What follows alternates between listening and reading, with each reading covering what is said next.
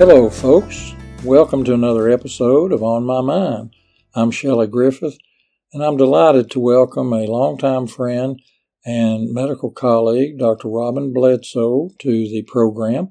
He is an obstetrician gynecologist, and Robin, welcome. Thank you for having me. We're glad you could be with us today, and we're going to talk about a lot of interesting things with regard to women's health. And if you'll share first, like I do with most of the guests, tell us some about your background, where you were raised, and so forth. Okay. I was born in Memphis, but a month after I left Memphis, or my family left Memphis, we moved to Greenville, Mississippi, which is in the Delta. And I grew up there. After graduating from high school, I went to Ole Miss undergrad. I had wanted to go to medical school for quite a while. I had opportunity to work in a local hospital as an orderly and even a scrub tech. Took call on the weekends, something you definitely cannot do anymore. But it lit a fire under me wanting to go to medical school. So I was blessed to do well at Ole Miss, and then even more blessed, got accepted to Duke Medical School, which was great for two reasons. One, fantastic education, and two, that's when Coach K came to be the basketball coach, so my whole family became rabid basketball fans. And then I was blessed to do OBGYN residency at Vanderbilt there in Nashville, where I got really great training in OBGYN. My dad, I'm actually a third generation doctor. My grandfather was a practitioner in the Mississippi Delta, and he actually died during a flu epidemic when he was going out treating patients for the flu. My father, after World War II, came home and was fortunate enough to get with the GI Bill to go to college and got into medical school, where he actually met my mother because she was a teacher in the medical school. Daddy went into OBGYN, and I thought I might like that because he seemed to enjoy it very much. I was really lucky when I did my clerkships at Duke that OB was last. Went through all the other ones first. So when I got to OB, Shelley was like eating ice cream. It just seemed to come very natural to me. I like it because it's such a variety of things. You have general health, you have the obstetrics, you get to do surgery, and there's way more psychiatry involved with it than I ever dreamed there would be. And it's just been a very fulfilling career. Well, and for our listeners, I was doing OB, didn't do it that long, not nearly as long as you have, Robin, but Robin came, I guess it was the year that I quit OB, if I'm not mistaken. 1986. I think it was 86, yeah. And from that point forward, he has had an excellent career all these years with OB and with GYN. And share with us, if you will, Rob, some of the things that folks and perhaps certainly many of our listeners would know, but they may not, how you approach, let's start first with the obstetric patients, what you advise as far as exam times, intervals, when you like to see patients. And I know Robin's going to tell you he's now retired out of the OB, but share with us, if you will, the standard routine for obstetrical care. Sure. We generally recommend that patients come in reasonably early. Try to see them in the first 12 weeks or so. That way we can primarily educate them. And the very important thing is to establish their due date as early as possible. When you and I started in this business, ultrasound wasn't nearly as prominent or as important. And the technology wasn't, but that has gotten to be, it's so accurate at dating a pregnancy that oftentimes we find out that when the woman either remembers or doesn't remember her last menstrual period, ultrasound clarifies that within 2 or 3 days if we get them in early. There's now vaginal ultrasound that you didn't have, but came on just about the time I was a chief resident, and it's really changed everything because we can make so many decisions later on. Is this patient premature? Is it time we can deliver the baby if she's sick? Those sorts of things. Decisions that can be made with more confidence later on in the pregnancy. And primarily, once we establish the dates, then it's education is so important, educating patients. There's talk about what medicines they should or shouldn't take. Something that has really blossomed recently is the availability of early non-invasive prenatal testing, where you can draw blood from the mother and find out a lot of things about the fetus. Do they have congenital diseases? Do they have a higher risk of Down syndrome? Things like that. Some people want to know those things. Some people don't want to know those things, and so we offer, we don't push. I think in some practices they actually push them to do those sorts of things, but the bottom line is, are you going to act on the result? If you're not going to terminate the pregnancy, why get the result? Quite honestly, in our part of the country, there's not a whole lot of people that want to terminate their pregnancy for these type of things. But in other regions I'm aware of, there's a whole lot of it. The recent change with the cancellation of Roe v. Wade and the law here in Tennessee, which is severely restricted abortion, makes that decision a little bit more difficult for patients if they choose to go that route, because they have to go somewhere else. But I stress to the patients, or have when I was doing OB, and I think my partners still do, we are educating you about the availability of this testing. We are not pushing you to do the testing. We don't make any money off you doing the testing. And then after that, we see them about once a month for the first couple of trimesters, first 2/3 of the pregnancy. As we get closer to the end, we see them more often, because that's when we start seeing more medical problems might arise. In the middle of pregnancy, we test them for gestational diabetes. If they have diabetes just while they're pregnant, we can treat that, keep the babies from getting too much fat, getting too big, keep the mom healthy. We also begin to monitor their blood pressure.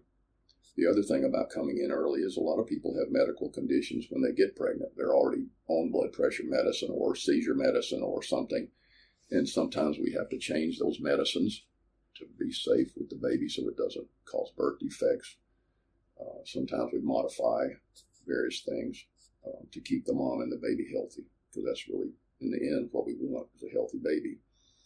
We're very blessed here in Athens that if we have a high-risk problem that we might be able to take care of, but the pediatricians don't have an intensive care nursery here, we have very good referral to high-risk pregnancy specialists in Knoxville and Chattanooga, just 45 minutes away. We have a great relationship with them. My partners still do. It's a matter of making a phone call and saying, I have this complication. I need to refer this patient to you. Sometimes we jointly manage them. Sometimes they need to deliver, say at UT or Erlanger, at the high-risk centers, especially if there's this potential for problems like heart defects with the baby, that sort of thing. We do scan everybody around 18 to 19 weeks now as well, because then you can really tell a lot of anatomy. You can see a lot of defects, identify them early. And the added bonus is most people want to find the sex of the baby. If they haven't already found that with the prenatal testing, we almost always can tell them if it's a boy or a girl. But that's a lot of fun to see them light up when you tell them. And no matter whether it's a boy or a girl, they still go, oh, great.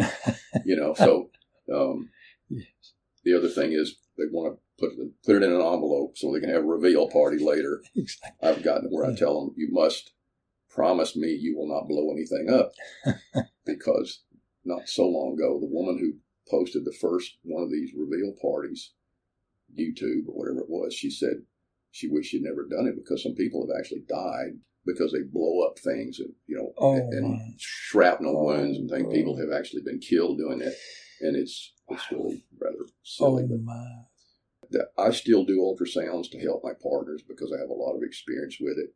And it's really a lot of fun still to show them the sex of the baby and see them light up. Well, and as you know, when I was doing it, we didn't do that. We always kind of just played games of guessing and talking about it later. But you're absolutely right. In the reveal parties, wow, I didn't know they got that bad. But yeah, that's something else. Rob, take us through, I guess, one of the things that certainly you've seen over many years, the blood pressure issues in pregnancy, so-called preeclampsia, eclampsia. Do you have a percentage of your folks that have had that through your career? I'm sure there is. I can't tell you. It's not a high amount, but it's probably 10%, 15%, I guess, that we're monitoring very carefully. Most people don't become severely preeclamptic. Eclampsia is a seizure associated with pregnancy. And if the pregnant woman gets blood pressure, gets too high, then she's at risk of stroke, she's at risk of a seizure, and she's at risk of prematurely delivering. The placenta can separate prematurely, and the baby can be dead before they get to the hospital. That's why we monitor this so very closely. Sometimes we have to deliver the babies early because the risk is greater leaving the baby in than taking the baby out. Fortunately, almost everyone recovers from it without any long-term consequences. It seems to be, after all these years, we still don't know exactly what the factor is, but it's clearly related to the placenta. Okay. Because once you deliver the placenta, they clear it out within 12 to 24 hours, 48 hours. They clear out whatever, and their blood pressure comes back down, and they're fine. It can impact on their kidney function for a few hours. It's probably the scariest thing for the obstetrician is to see this blood pressure go really, really high. We pretty much know that if we can get them beyond the stroke or the seizure, they're going to be fine. Yeah. But it's something we take very, very seriously, and that's why near the end of pregnancy we start seeing patients every week to make sure that blood pressure is not going up too high. Rob, with C-sections, and of course, I'm sure a number of our listeners that are here today have had that, or their families have. Share with us perhaps the more common reasons for a C-section. Okay. Well, interestingly enough, right now the most common reason for a C-section is because they had a C-section before. So you're talking about repeat C-section, but primary C-section, meaning you've never had one before and something comes along. Probably the most common reason is what we call failure to progress. The patient's in labor and they get just so far dilated, or they may get fully dilated, but the baby's too big to come out of the pelvis. And it's not so much about how big the baby is, it's how big is the baby relative to the mom's bony pelvis. If it can't come through the bones, it can't come out. Oftentimes, it's what we call a malpresentation. It may be baby is breech butt first or maybe sideways. Clearly can't come out that way. Sometimes it's what we call fetal distress. Maybe the baby is pushing, maybe she's complete, she's doing fine, everything's progressing along, and all of a sudden the heartbeat drops down and stays down and stays down. And you got about 10 to 12 minutes or you're going to be in trouble. And fortunately, our C-section crew jumps quickly and we get the babies out almost always without it being a long-term thing. But babies are pretty resilient. But you got to get the baby out so they can get some oxygen. If the cord, and oftentimes that's because the cord is around the neck. As she pushes, it becomes tight. Cord around the neck is a very common thing. It's a fourth of babies, if I recall, have a cord around the neck, somewhere in that neighborhood. And usually it's not an issue. It's loose, and they slide right through it. But if it gets tight, it's like a noose. But like I said, so many C-sections are done now that repeat C-section is actually the number one cause. Once a C-section, they either always do or choose to. Couple of decades ago, there was a big push to try and start having vaginal deliveries after cesarean because a lot of people can. I mean, if they had a breech or they had a fetal distress, it wasn't because the baby couldn't come out. So we would watch them carefully, be prepared to do a C-section on them if something happened. But a lot of them, 70% of them, 75% could deliver vaginally after the cesarean. But then studies began to show that maybe it wasn't such a great idea in our small hospital because we don't have anesthesia available 24 hours a day in the hospital and an operating crew in the hospital. We had to do away with vaginal birth after cesarean. But in bigger places like other hospitals, like in bigger cities where they have full-time anesthesia 24 hours a day, right on site, and have an OR crew that can jump in 5 minutes and get a baby out, they still do. And we still promote vaginal birth in our profession. We did a lot of it, and we were very successful. Unfortunately, we never had a catastrophe, and I feel that's a blessing. That's not bragging. Exactly. That's why the cesarean section rate is so high now, because it repeats. Let me ask you this, Rob, and people understand.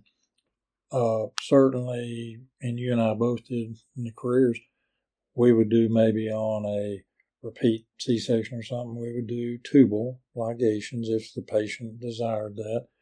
Are we seeing, I guess, more tubal surgeries done or vasectomies? Any tendency to that? Do we know as far as sterilization procedures?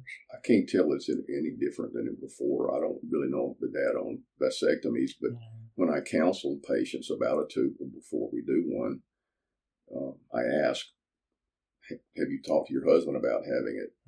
Oh, he's chicken. He won't do it. We chuckle about it. But it's also a personal decision, because when someone is going to have sterilization, they need to strongly consider, what if I'm not with this man? What if he dies? What if we have a divorce?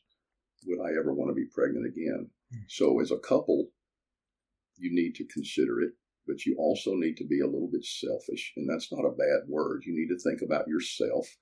What if my child died? What if my husband died? And I spend a good deal of time counseling people about that, because sometimes they change their mind.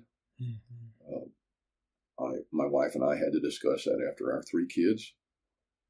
It's a permanent decision. People are aware that sometimes they can be reversed, but now a new trend that's occurred over the last probably 10 years, we found out that most common type of ovarian cancer actually starts in the fallopian tube. And so that we now recommend taking the whole tube out so they never have fallopian tube cancer. Well, you can't put a tube back in. You might reverse a tube. If you had taken out a segment, you can go back reasonably successful. But if you take the tubes out, the only chance of getting pregnant then is through in vitro fertilization, which is quite expensive and doesn't cover by insurance. Exactly. That's a great point, too. I think the counseling, as you point out, is so critical, because people do change their minds with that. And that leads back to that first comment. When you look at psychological counseling, the OBGYN does a ton of that throughout his or her career. And that leads me in, are we seeing more women enter OBGYN profession? Absolutely. When I was at Vanderbilt, they made a point of trying to have about as many men as they do women in the residency each year. It's far more women now. In fact, we see more and more research being done by the women in the medical centers. Typically in our journals, we'll see pictures of the authors. And there's so many women now who are cranking out some of this good data too. But it's a much higher percentage of women now doing OBGYN than it was before. I was thinking that, and probably when I was going through med school prior to you, I just remember we had 125 in my class at UT Memphis, 11 women. Only one woman graduated. They did not care at all about any of us graduating, which was an odd type of thing. And we went through in 3 years and 3 months. Don't ask me why they had that schedule. That changed finally. But they really, to me, discriminated against women being in medicine in general, which is very sad. Now, remember, that's back in the 60s. But still, that is interesting as the women progress. And when I got out of medical school, the only specialties in training were pediatrics, expected, very rare OBGYN, no surgical subspecialties, orthopedics and stuff. The women just weren't taken in. And so that has been a dramatic change I've seen, but I didn't exactly know where we were in OBGYN percentage-wise, and I think that's very interesting. Yeah, there are more and more women who are now chairman of departments, chairman of divisions within the departments. I mean, out of necessity, because somebody has to do it, and there's more women going into it than men, and thank goodness they're wanting to. But not just in academics, it's also in private practice. Yeah, exactly. Take us through, Rob, if you will. We're going to shift from OB, folks. A routine GYN exam that you would recommend to your patients, intervals between the exams, the things that most of us knew with pap smears, breast exams, etc. Take us through that when you recommend to a patient what you'd like for her to consider for that so-called annual exam. Part of that depends on their age. I kind of break it into three segments. One is, young people, especially teenagers, who are starting to be sexually active. We want them to not get pregnant until they're ready, and we want them to not get diseases. So we spend a good bit of time counseling them. If sometimes a teenager will come in needing to be on birth control of some kind, we counsel them about what is available. If they're very healthy, we oftentimes will not even examine them first. We'll put them on pills or depot shot or something, whatever options they choose, because we have a lot of options now. And then see them back and see, how are you doing? In other words, I like for them to come in and see that I don't have horns and a tail. We sit down in my office with our clothes on. We talk. We get to know each other a little bit because I'm a big, intimidating guy with a deep, gravelly voice, and I want them to see that I'm not a bully or anything. If they come back next year, certainly if any had any problems, the recommendation has really changed about pap smears. I'm not real happy about it, quite honestly. Used to, it was you start pap smears when they become sexually active. If they don't become sexually active by 18, you start doing a pap smear. And then after that, it's annual pap smear. Well, now the powers that be, the people that collect data, some of them are recommending not doing a pap smear less than 24 years old.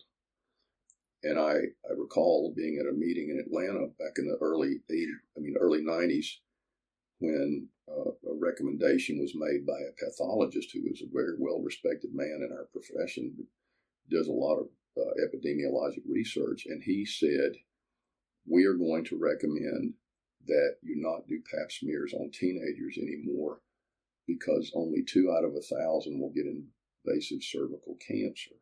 Now, there were about 150 gynecologists in that room, and who all gasped. And he's saying only 2 out of 1,000. And my feeling was, you mean to tell me 2 out of 1,000 will get cervical cancer? Well, he's not going to be sitting across the desk from a mom and a daughter, me telling her, your daughter's never going to have a baby and she might die. And so and most gynecologists did not buy into that. Mm-hmm. Since that time, we have learned so much more about the cause of abnormal pap smears and precancer, which is actually the human papillomavirus, that the recommendation is sort of in a state of flux. Not all the major organizations agree, but we're doing fewer pap smears, but testing more for the virus. If you don't have the virus, you're not going to have a bad pap. You're not going to have a precancer. And that makes logical sense. Mm-hmm. But the recommendations are so complicated now. Do that on this age, that it's a little bit too much. You then get into middle age, pregnancy age on up into middle age. People that are still menstruating, that's the people they're not menopausal yet. As a general rule, we see them every year. We want to check their breast, make sure there's not anything going, and make sure they're checking their breast, and make sure they're getting their mammograms starting at 40 or earlier if they have a strong family history of breast cancer. Because God bless the breast surgeons and the oncologists, if you catch they can now cure breast cancer. If you catch it stage 1, you got over a 90% chance you're going to live a long time and die of something else. It's a 90% cure rate if it's stage 1, and that has to be picked up before you can even feel it. Mm-hmm. And we want to start doing pelvic exams to make sure they're not growing ovarian masses, because there's really not a good screen for ovarian cancer. They get a certain age, around 35, I typically want to check their rectum, make sure they're not getting any kind of tumors, check for blood. And then as they get older, around age 50, traditionally it's been recommended that we have them get a colonoscopy. And if they're not coming in, they don't know that. So we want to get them a colonoscopy to make sure that they don't have colon polyps and or cancer. A new really nice thing is this new Cologuard test that's come out, which actually doesn't test for blood. It tests for abnormal DNA in the cells of the stool, which helps determine are they at an increased risk of polyps or cancer. If that comes back positive, then they have the colonoscopy. Recently, the American Cancer Society and the U.S. Preventive Task Force, which are two big influential organizations in America, they're recommending to start screening everybody at 45 now instead of 50 because we're seeing more colon cancers in younger people. And again, with any cancer, if you catch it early, you got a better chance of cure. And we just want to be available for people. It's amazing how many people come in for their yearly exam and then, oh, by the way, can I ask you about this problem too? They're save them up. Yep, that's right. And so we do want to address problems. Once they hit menopause, is a whole different kettle of fish. Are they having vaginal dryness, hot flashes, night sweats? And then you talk about hormone therapy. And we continue to screen because as you age, your risk of colon cancer goes up, your risk of breast cancer goes up. We stress to them, if you ever have any bleeding, you need to get in here and make sure you don't have uterine cancer. Because again, if we catch it early, then you have a higher rate of cure.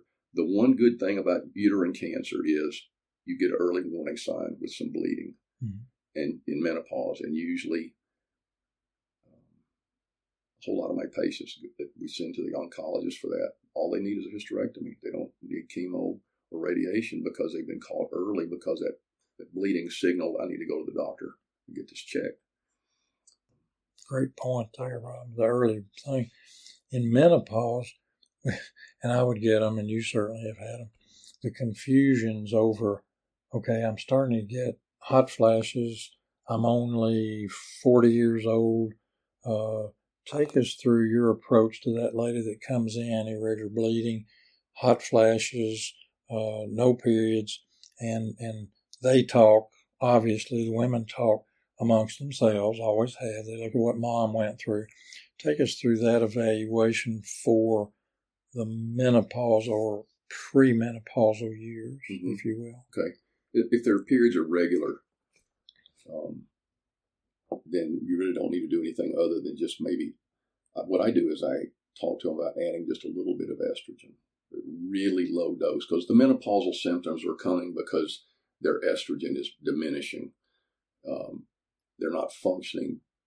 Think about an 8-cylinder car and one cylinder blows out. It'll still drive fast. It'll still drive smooth, but it's not got the power that it had before. I think of it sort of like that they just need to be topped off a little bit. And in the past month, I've had 3 women with this exact scenario. They're still menstruating. They've had their tubes tied. They're not concerned about getting pregnant. And we give them just a tiny little bit of estrogen, but tell them don't take this when you're menstruating. So just almost like birth control pills. If they are in that situation and have not had their tubes tied, maybe they're not even in a relationship with anybody, a good option is to put them on birth control pills because it regulates them. It gives them a little bit more estrogen and it'll take care of the hot flashes. And then you can get them through to menopause. If their periods are irregular, if they've had any kind of abnormal bleeding, then you have to evaluate that first exam.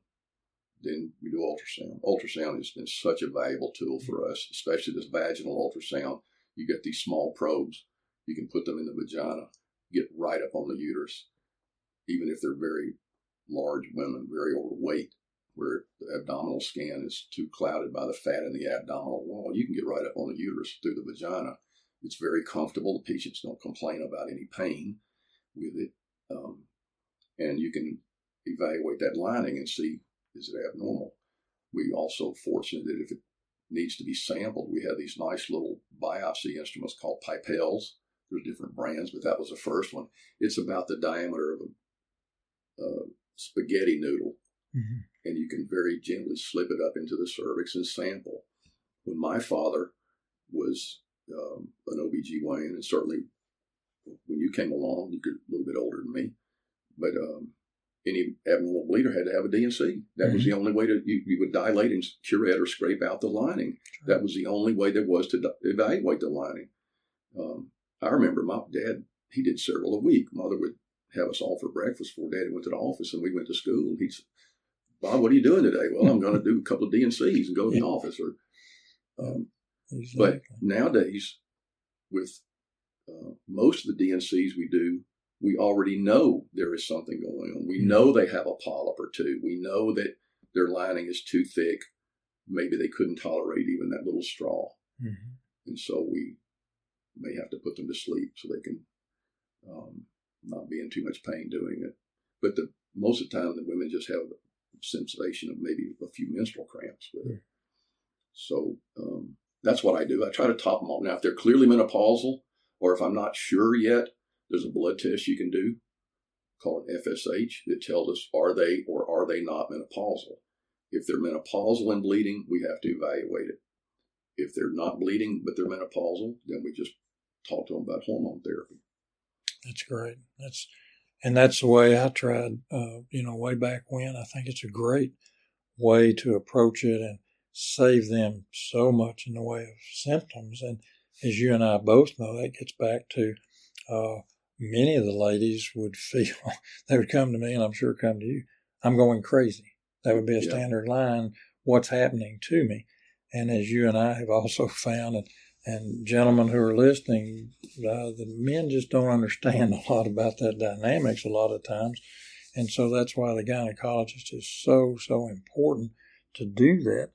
And I think that's great. Now, Rob, for today's episode, we're about to wrap up, but I'm going to get you back because I want to talk about some other things with the general GYN. We'll get another episode soon when your time allows. But as you look at this, let's shift gears.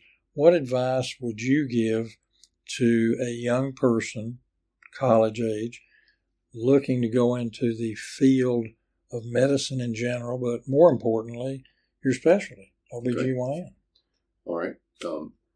First of all, I would recommend trying to get some exposure.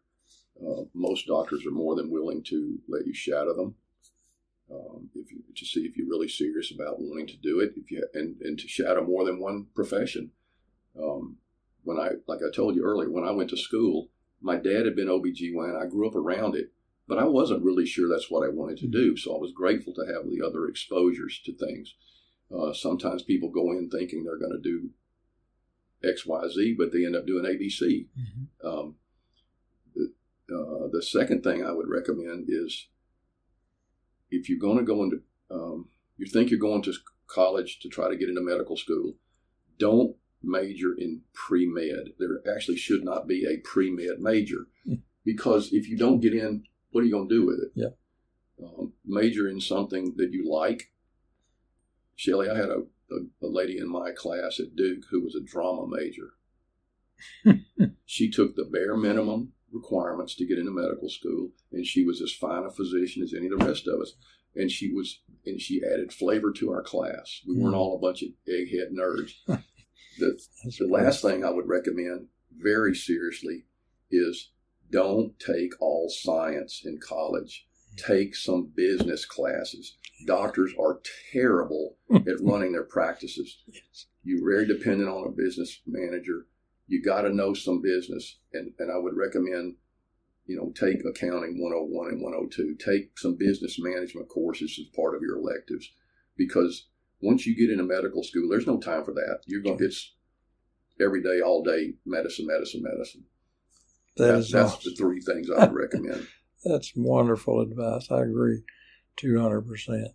And I had the oldest member of my medical school class was well out of our age range, a religion major. One of the finest men I ever knew, added so much, like you say, to your class. became a successful family physician for 40-something years, has since passed away a few years back.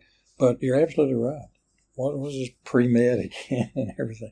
That's perfect.